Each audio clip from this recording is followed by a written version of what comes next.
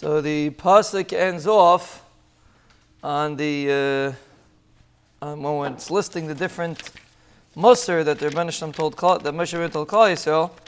So the last word is v'di zahav, and Rashi says di zahav is referring to the egel that they did because they had a lot of zahav.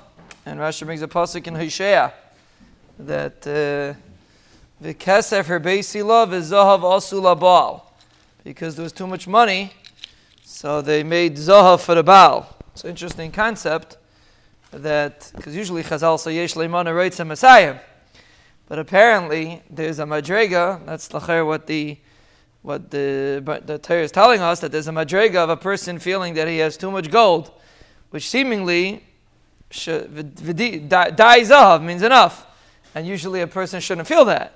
So that means apparently if a person feels when it comes to money, it's a good thing. In a certain sense, it's a good thing, yesh leimana reitza Messiah, because then a person doesn't waste his money on things he shouldn't be wasting his money on. And in this instance, spending money on avodah zarah, achmal islan. Interesting thing.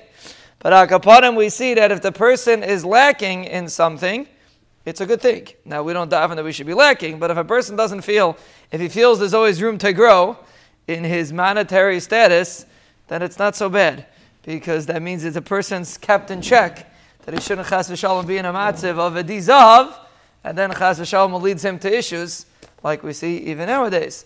When a person has too much money, it leads him into issues that he would have never fallen into if he wasn't holding on that social standing. We should be'ezah Hashem be zeichet to realize, we should be zeichet to have tremendous bracha, but we should be zeichet to realize that even if a person does not feel that he attained what he really wants from a physical sense, he should realize that it's a protection program from the Rebbeinu Shalom to make sure that you don't fall into silly things that chas v'shalom a person will end up regretting, and be'ezah Hashem in that schus, the Rebbeinu Shalom will bench us with brachas, atzlachas, yishuas, refuas, nechamais, gulais, parnasais, nisim, zuchuyas, mechiles, ahava, kalkalas, ischadshus, iskarvas, tshuva, kapara, iris, rayamis, islavas, mitislavas, shmira, simcha, achtas, rizas, kabbalas, ravchus, Anachamo Yavchas Lana L'chal Digalena L'chal Mishpachteinu L'chal Yisrael. Amen. Amen.